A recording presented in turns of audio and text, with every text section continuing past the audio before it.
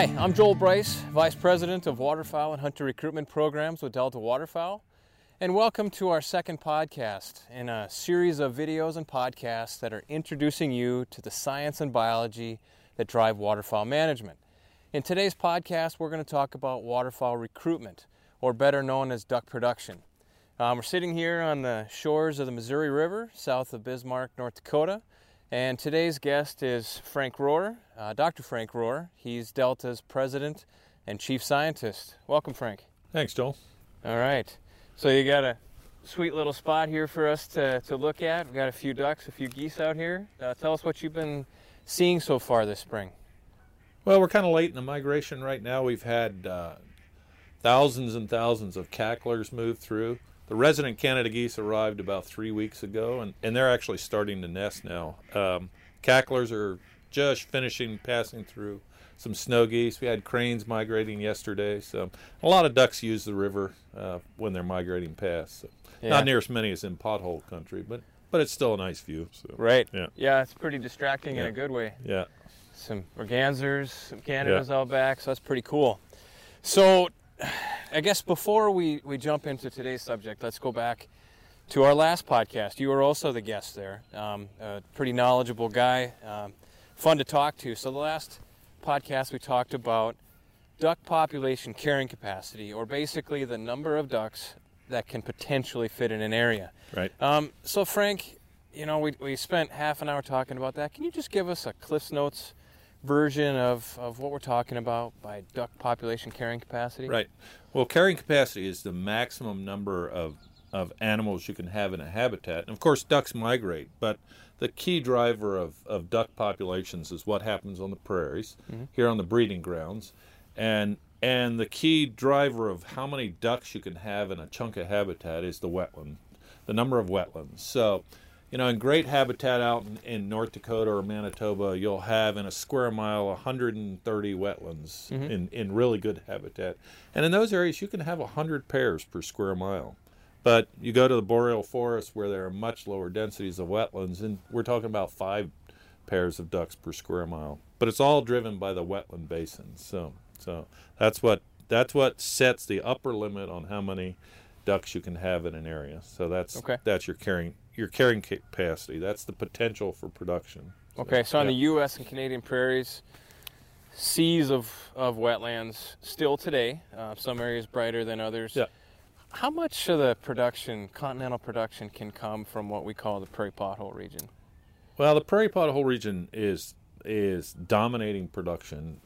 We estimate anywhere from 50 to up to 80% of the ducks, depending on what species you're talking about, come from the prairie pothole region. This is that grassland region that used to cover Iowa, and of course we drain the wetlands in Iowa, but covers the Dakotas, western Minnesota, out into Montana, and then on up into prairie Canada, Manitoba, Saskatchewan, and Alberta.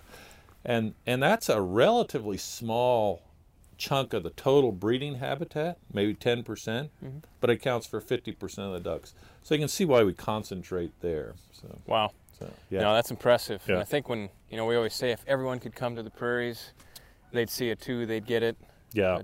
I firmly believe all duck hunters should come to the prairies and see nesting biology and see what happens during the production part of the year. It's just an eye-opener and really impresses you with what we can do and the problems we face. So, yeah. No, that's awesome. So we're going to build off of the last podcast, the last discussion of carrying capacity, and so you just kind of refreshed us that with carrying capacity, it's wetlands that set the table. Right. Kind of basically determine how big of a population you could get. But now we're going to switch gears to waterfowl recruitment. We call it duck production. That is basically what determines whether a population of ducks increases, decreases, or stays the same. So Frank, when we're talking about duck production, there's a lot of variables at play. Can you give us a quick introduction into what that means? Right. Waterfowl biologists basically split production into a variety of things. So we have the pairs that settle, okay? That's the carrying capacity. And we can't have more pairs than we have wetlands because they're mostly territorial. But then we have a variety of things that we'd like to measure. What fraction of hens nest? So that's breeding propensity. And then when they nest, how many eggs do they lay? And most importantly, do the eggs hatch? Mm-hmm. Does the hen survive? Because hens are vulnerable. Males don't incubate. Only females incubate the eggs. So we have to look at hen survival as well. And then brood survival. And then if nests fail, many ducks will renest. And so we add a renesting loop where we go back and say, okay, what's the probability if you lost your first nest, you start a second one? But the key drivers of the whole thing are nest success. That's the number one driver. And then hen success and brood survival. So hen survival and brood survival. So those three things overwhelmingly drive duck production. So Right. you got to set the table. You got to have wetlands. Got to have pairs. But then you can do all that and have very low production when we have 5% nest success. And we've seen that, unfortunately, in a lot of areas recently. So. Right. So you did a great video previously talking about, a pie chart, Hochman pie chart, talking about all the drivers that cause a population to go up, down, or stay the same. What stuck out from? Well, from the that, Hochman figure, I love the Hochman figure. Now, every waterfowl biologist for 50 years, if you work on the prairies, come up here and see some duck nests, find a bunch of nests, and you go back and check them the next week, and you find most of them are destroyed. Mm-hmm. You knew, every waterfowl biologist worked on the prairies knew that nest success was the big driver. And we focused on that in terms of management for years. Hochman took this huge study and just did a very quantitative analysis. And so he made it very clear that nest success is the big driver. 43% of what impacts a mallard population is driven just by nest success. So I love that figure for that. But the figure was not, earth-shattering for waterfowl biologists. I'd done that stuff for 30 years and knew perfectly well that nest success and brood survival are the two big keys, and hen survival. So that's what the Hochman figure pointed out is the importance of that. And the flip side is that it pointed out the relative unimportance of the wintering grounds. We have a lot of wintering habitat. We have the food. Ducks feed in agricultural land. They're not food, limited. Mm-hmm. And so it really pointed out sort of the importance of the breeding grounds and the importance of those three drivers: nest success, hen survival, and brood survival. Yeah, I guess if you take a common sense approach to it, you would think, because one hen can turn into 9 offspring. So I guess that makes sense. But, I know I go back earlier in my career, avian botulism cleanup was something. Right. Coincidentally, Delta Research said that didn't slow the spread of avian botulism, picking up dead carcasses. But I know we would pick up hundreds and hundreds of dead ducks that had died from avian botulism. And you think, man, how can hunting and disease and other forms of mortality not impact the population? But yeah, that science just really does say the breeding grounds are where it's at. Right.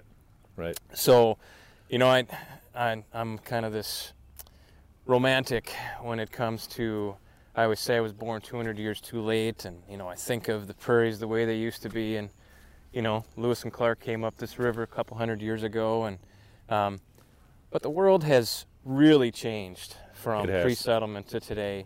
Yeah. And it's had some negative consequences on waterfowl. And so we talked about, you lose the water, you lose the ducks.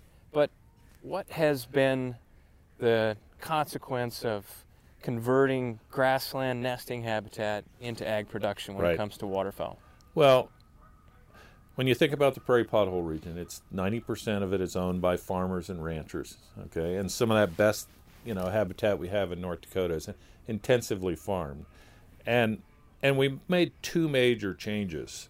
Most waterfowl guys like you and I would love to have seen it in 1750 when there was this sea of grass. Mm-hmm. And in those days, I suspect nest success was outrageously high. You had 100% grassland, and then you had a very different predator community. And so we know that the predator community plays a huge role in nest success. Red fox are relatively new. Raccoons are completely new out here, mm-hmm. and those are probably the two most significant predators. We had a very different predator landscape in the Dakotas with a wolf dominated and a swift fox, and so different predators are of different importance to ducks. So we now have a landscape that has relatively little grass, It's mostly farmed. Right. Farmer can't make money on grass. He makes money on corn and beans and wheat and canola. And so that landscape in the spring is not attractive for duck nesting. And so Right. what you have is the margins. Now, we're not in the crop landscape, but think of this lot as this would have been the farmland, and the margin would have been this little tiny strip of cover here, and that's where the ducks nest. And when they have just tiny strips of cover, they're more vulnerable to predators. So the lack of grass and the change in the predator community means that we now have nest success that in many areas is 5-10%, which is below break even. And so we think of break even nest success, and it's not as high as you'd think it was. It's 15% for mallards, but mallards renest a lot. So for other ducks, it's probably 20% nest success is necessary for the population to remain stable. But in a lot of areas, we're way below that. And what's really frustrating, in a lot of those areas, we've spent a ton of our money to protect the habitat. Mm-hmm. We've put easements on wetlands. We have the wetlands protected, and yet we're getting no duck production. So that's craziness in my view. Yeah. So there's this concept out there called the habitat threshold. Yeah. Now it's changed over time, I think just even in the last 10 to 20 years. But talk about the concept of habitat threshold. Here's a great biologist. He's retired now, but a guy named Ron Reynolds had this really cool study. We had known that there was a habitat threshold, and the habitat threshold that you're talking about is what amount of grass. So we're talking about grass. We're talking about the nesting habitat. Do you need to get to that break-even nest success level, right? And the concept is simple. Ducks nest in the grass. And if you have a sea of grass, then a duck nest is a needle in the haystack. And so you're trying to hide duck nests from predators, just spread them out enough. Predators don't find them. So Ron Reynolds went out and chose 4 square mile study blocks that had this huge range of grass because of CRP. Mm-hmm. And some of them were 100% grass, like 4 square miles of grass. Beautiful, hitting the prairies in 1700. And others were, like intensively farmed and had 5% grass. And he looked at nest success in a whole series of plots, lots of them, like 100. Mm-hmm. And what he found is that you have to have 40% of the landscape in grass if that's your sole method of making duck nests safe, is to hide them. And 40% in an agricultural landscape is just not very realistic unless you have a huge government program like CRP. The habitat threshold was frighteningly high. We cannot buy enough of the prairies with our duck stamp dollars and habitat dollars to get to 40% grass. So for years and years, we focused our management on improving nest success. And one of the ideas, well, let's just buy grass and plant it. But small patches of grass don't help. You got to have a landscape approach. Right. And we can't get to 40% with wildlife dollars. In my view. No, it does sound. Right. I think for most duck hunters, just add grass. Yeah. Right. Just add grass. Right. Yeah, and you hit those high points. I mean, it's expensive. Farmers want to farm. Yeah. They don't want to put their property into grass. Not all that property is available. Yeah. At Delta, we feel that it's the government incentive-based, grassland programs like CRP in the United States or GROW, emerging in Manitoba, Canada, are the way to go. Yeah.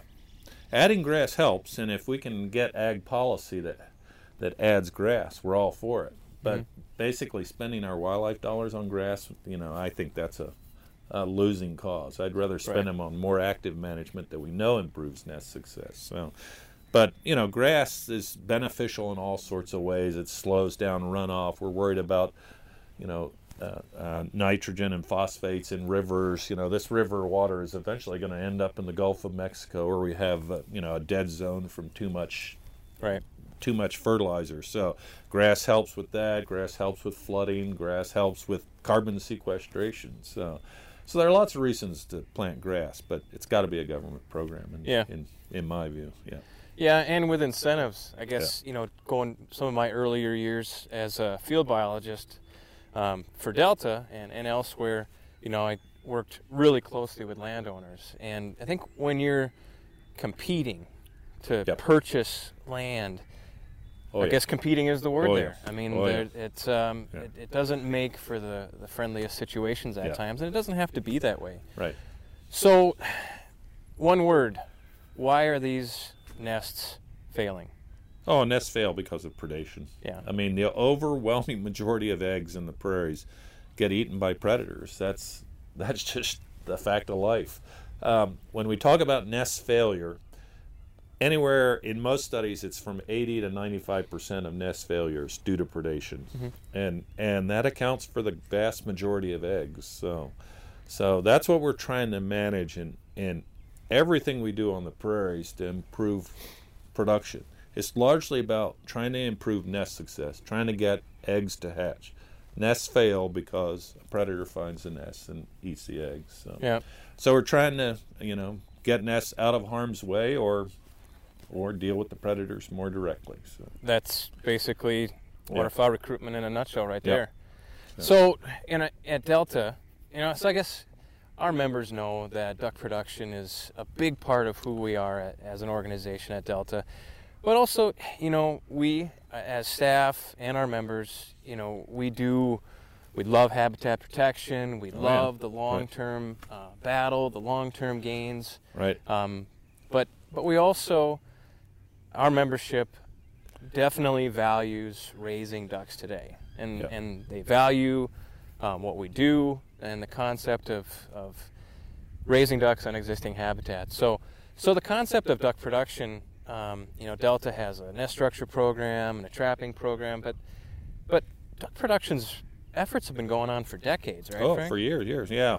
I mean, I'm obviously not a young waterfowl biologist. I've been around for a while, working at Delta on the prairies for, nearly 40 years now. And most of our management efforts and our science has been, a lot of it has been what works and what doesn't. And unfortunately, we've found an awful lot of cases of what doesn't work.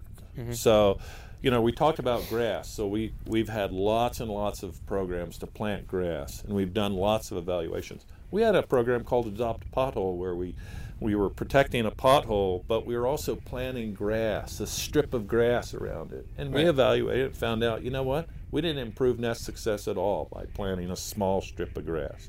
Small grass doesn't work. So, and we've done lots of those evaluations. So evaluations of grass planting have largely shown that we just can't get there. We can't plant it at a large enough scale with our dollars. We've tried lots of things. I remember, looking at nest structures, and they just didn't work. The original nest structures were baskets. We put a steel pole in the ground and had 3 rebars coming up and a piece of chicken wire, and then Like we an put upside straw down cone? Yeah, and it would look like that, and it was, some mallards would nest in it, but the best we'd ever get to was about 30% of them being used. And that means 70% of what you're doing was not effective. Not even used. Not even used. Wow. Right. Now, that's by mallards. That was our target. Mallards are the most adaptable ducks, so they would use these things. And pintails, we never had a pintail nest in them, or blue wings, or gadwall, or any of the other ducks that nest on the prairies. Now, Canada geese have spread rapidly, and they use those things. But Canada geese do great without any management. They don't need the help. Yeah. We're at the point in North Dakota where it's the number one landowner concern is too many Canada geese eating their crops. So these nest structures, I wrote off nest structures. And then we had 2 different styles of nest structures come in. I remember one board member, a guy named Jim Shear, brought a nest structure from Ohio. It was a tunnel, and I said, that won't work. Ducks don't use nest. We can't get high enough use rates. And then we tested them at Delta, and as you know, hen houses are super effective. Right. It's just a roll, and it's covered over the top. And so the hen has some overhead cover. And incredible use rates, 80% use rates in a lot of areas. So that made the difference, and exceptionally high nest success. So that was a success story, but there aren't too many of them. Other structures. We tried culverts. This is one of my favorite. I thought this was super cool. The prairies often go dry, and so you can take a big cement culvert, 36-inch culvert, and stand it upright in a pond, okay, and then fill it with dirt with your backhoe, Okay, and then the thing grows its own cover, and mallards loved them. And so the Central Flyway went nuts and started putting these things out everywhere. And they looked very effective because the culvert with the dirt, you didn't have to do maintenance, right?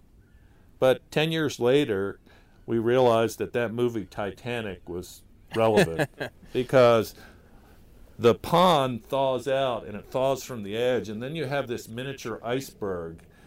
And when the wind shifts and blows hard, it flows into this culvert and knocks them over. Mm-hmm. So I know of one culvert in North Dakota that is upright. I've taken a lot of pictures of that one because it's on a tiny, tiny wetland, not much bigger than twice the diameter of, the 6 feet we're apart.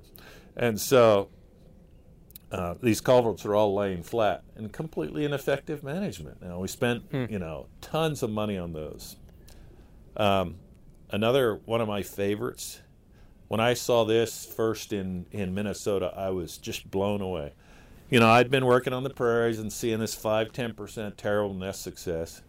And then I went to a fence in Minnesota and nest searched with the guys, and they were getting 60% nest success. So here's the deal. Predators are the problem. Mm-hmm. You put up a fence on 40 acres. That's a pretty big fence, right? Right. And you have to electrify it. And you exclude the predators. And ducks respond to one another. And so you get ducks coming into the fenced area and nesting. And they were having great success. And they key off one another. Now, let me back up. We've talked about territorial behavior and carrying capacity. Right. Ducks are territorial about the water, not where they put their nest. And so you can have mallards from, 4 miles away nesting in the same field. They'll clump up in that field because it's great habitat for nesting. They don't defend nest sites. They defend water and the food resources in there. And so you're going to have incredible densities of nests in one field. And we were getting that in these fences. And so we spent millions and millions of dollars putting fences out all over the prairies. And then a couple of smart guys said, hey, let's look at the duckling exodus. And it was a disaster. So all the eggs hatch. Mom leads the ducklings away, right? They never come back to the nest. Mom walks up to the fence. And the fence is either 1-inch mesh welded wire or can be chain link fence. Right. And a duckling goes right through that there. Ducklings are so small they go through a 1-inch square hole like there's no resistance at all. But Mom doesn't. So Mom walked the perimeter of the fence. She's just never experienced a fence before in evolutionary time. So she doesn't think to just fly over it. It's only a 4-foot, 5-foot high fence. So she walks the perimeter. It took hens 28 hours before they flew out. She won't leave her ducklings. She just walked in a circle. Meanwhile, hawks are sitting on the fence posts, and hawks ate the ducklings. So he had no production because of duckling survival. And so we actually tore out all the fences in the Dakotas and throughout prairie Canada. So we spent millions on fences, and fences didn't work. There's a few similar ones, like islands.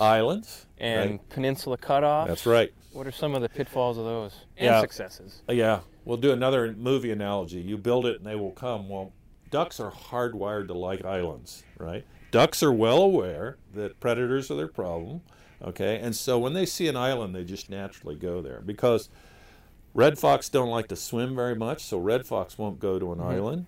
If the island's far enough out in a big wetland, then raccoons are not likely to get there. Now, mink are always a problem, right. but islands can have very high nest success. So he started building islands. And the problem with islands is it takes a ton of money to move dirt. So he built islands, and islands in big lakes, they have to be long distance from shore, so they get a lot of wave action. So they wash away. And then in recent years, Canada geese have expanded throughout the prairies. And Canada geese come in and sit on the island and eat all the vegetation. So there's no nesting cover. So islands have... Which gulls like that. Gulls like that. And so islands have proven to be ineffective management. They're so expensive to build. They wash away. They have all sorts of problems. And you still have mink predation. So, and peninsula cutoffs were the same idea. You didn't have to move the dirt. You just dug a a moat, basically, to Right. keep the predators away, and equally ineffective because the moat had to be so large. So, Right. So we've tried lots of different things, and mostly they have failed. So we have hen houses, and that's the only sort of passive approach that works. Hen houses are like wood duck boxes Right. in other areas. They work, and that is really the only passive approach that works, other than plant a ton of grass, and then you can go the other way and say, okay, I'm not going to make nests inaccessible. I'm going to reduce the predator population. Right. And in the old days, we knew that worked when we were able to reduce predators with poisons. Well, that was outlawed in the 70s. And so more recently, the Fish and Wildlife Service did one study and found out that trapping really didn't work. And when we looked at it, when Delta looked at it, we said, well, here's the trick. They hired a trapper, a government employee, and we weren't sure that was the correct approach. So we started a different approach in 1994, where we contracted with professional trappers. They weren't Delta employees. We just contracted with them. And trapping obviously has worked tremendously well for dabbling ducks. We've done a dozen studies now at least, and trapping clearly is an effective approach to management. It is the most cost-effective way to produce ducks. And there's one other thing we should discuss, and that's an alternative agricultural approach. If you've been in the southern prairies in Kansas or Oklahoma, you know most of the wheat is winter wheat. It's planted in the fall. It grows a little while, becomes dormant, and then in the spring it's about, well, in Kansas it'll be that high. Yeah. And then it takes off and grows very rapidly in the spring. So winter wheat is pretty good management for ducks. We've found pretty high nest success. Now the problem with winter wheat is, it's common in the South Dakota. Here in North Dakota it's very rare, and it's virtually non-existent in prairie Canada because it has a tough time with these super cold winters. But if we can get a strain of winter wheat that'll tolerate the cold, then that'll be good for ducks. It's not great nesting cover early in the spring, but after a month of nesting, then the grass gets up about that high. So a lot of re-nesting females, and for pintails, which like sparse grass, then you'll get pintails nesting in there in pretty high densities. Not high densities, but if you have a sea of winter wheat, Right. you do pretty well. And the nest success numbers for winter wheat are not bad. They're certainly above break even. So the downside of winter wheat is we've been talking about it for 25 years, and we still don't have any winter wheat in North Dakota. Right. Virtually no winter wheat. Why do you think that? Is it economics, or is it just the science of growing it? It's just the business of we don't have cold hardy enough. So 1 year out of 3 it'll do well, and the other 2 years you've wasted your money, and you're going to go back and rip it up and plant canola anyway. So Right. So we just can't get uptake yet. Yeah. So I think you said a word there that I think is worth lingering on. That was cost effective. Right. And so you went through. I think failed is appropriate, but it's not that a culvert didn't raise a duck. Or islands didn't raise ducks, or peninsula cutoffs, or all those things. It's that they were not cost effective. Yep. Right. And Right. so at Delta, we operate on duck hunter dollars. Yep. And so, we have that very strong obligation to deliver programs that are effective, Exactly. and we refine and test those through our research. Yeah. But then we need to deliver programs that are cost efficient. Yes. And so, really the list is pretty short. What rises to the top, and our 2 programs that we deliver are the trapping or predator management Right. and hen houses. In hen houses. I Those mean, are the 2 things we've found that are by far the most cost-effective ways to manage, and everything else pales in comparison.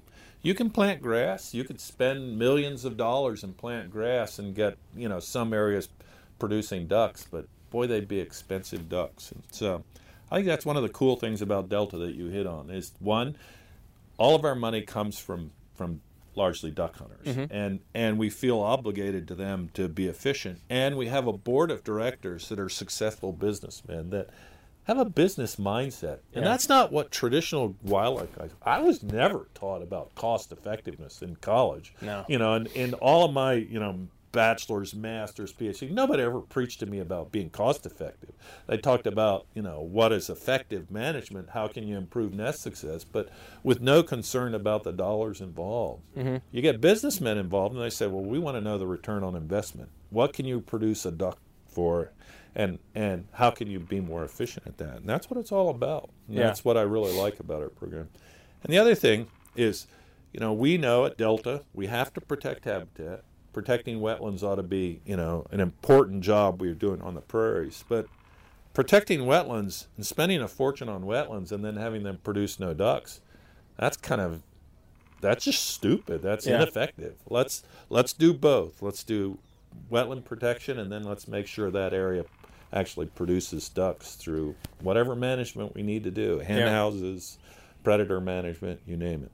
Yeah, and you made a point there. So there's areas on the prairies that are not doing well at all, and then there's areas with existing habitat that hatch rates are break even. Who's happy with break even? Yeah, I mean, as one of our donors has said many times, 20%? That's terrible. That might be break even, but that's terrible. Let's get it to 50%. And I completely agree. Let's elevate nest success where we can. But let's also work efficiently. Like, we would never propose to trap an area that has low carrying capacity, 10 ducks per square mile. That's not where you should trap. You should trap where there are 100 ducks per square mile. So that's a good point. You need to target your management. That's what we do. We're certainly not thinking we can trap all of the prairies to produce ducks. We would target the highest, breeding density areas, those with great carrying capacities. Right. Yeah, you pointed. So there's a tremendous amount of science out there, not just with Delta, the U.S. Fish and Wildlife Service, other conservation organizations, and so we know, based on models, where the ducks are, and we know where the habitat is and is not. Right. And so targeting, so trapping, we'll hear people say, well, you can't trap the whole prairies, and we say, well, we don't want to. Yeah, we agree. We want to go where the duck breeding densities are the highest, and we do that. Trapping, reached its heyday in probably the 1970s. And, working out on the landscape, there just aren't a lot of trappers out there. What we run into are more hobby trappers. But so we're basically bringing a trapper and level the playing field, or restore the balance between predator and prey on a targeted area, get the maximum return. With hen houses, it's the same thing, except hen houses, predator management will positively impact all the upland nesters out there, mallards, pintails, gadwall, but hen houses, just mallards. Frank, just any cool facts? What are some other ducks have you heard of nesting in a hen house before? Hen houses here in the prairies are largely, as you said, a mallard thing. We put hen houses, if this is the water level, hen houses go up about, you want to put them 4 or 5 feet above the surface of the water, because water level goes up and down. Mm-hmm. And so mallards will occupy them crazy. Mallards love them. But interestingly, we've found redheads jump in them. I'd say on the prairies, redheads are number 2. Now, if you have wood ducks, we have some wood ducks flying around here, and they're looking at these cottonwood trees of us. But out in the prairies, when we have wood ducks, they'll nest in hen houses for sure. So that's not a surprise. And then we've had very few other ducks. We have the occasional hooded merganser nest in them, and I think we've ever had one ringneck and, just a smattering of other ducks. And we have, 8,000-9,000 of them now in the landscape. Yeah. So we've looked at a lot of them, and it's largely targeted for mallards. As a side note, mallards have kissing cousins out east, black ducks, and down in the Gulf Coast, mottle ducks. And I worked at Louisiana State, and I thought, okay, this is the salvation for mottle ducks, which have terrible nest success. I mean, there are predators galore in Louisiana, and we've never had a mottle duck use one. Like, mottle ducks and mallards are so genetically similar, you'd think that mottle ducks would have that adaptability.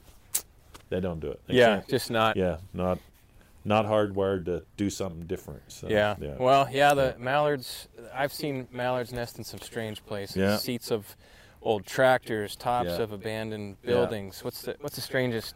Oh, they'll nest in crow nests or red-tailed hawk nests. They'll readily use those in the parklands. They do everything.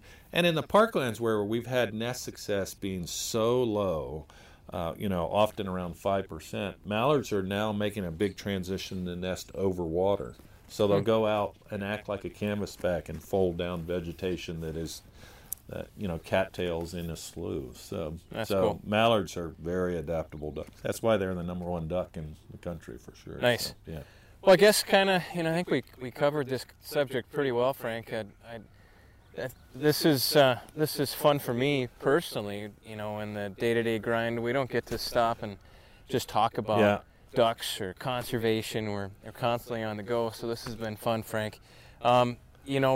What we've been doing here is, we cover in length and in great length and depth, a concept, and then we follow it up with a more focused video. So look for a video coming out soon about Delta's approach to duck production. Yeah. So a deep dive just into Delta's work, Yeah. predator management, the hen houses, and then also look for more podcasts and videos talking about again, the science and biology that drives waterfowl management.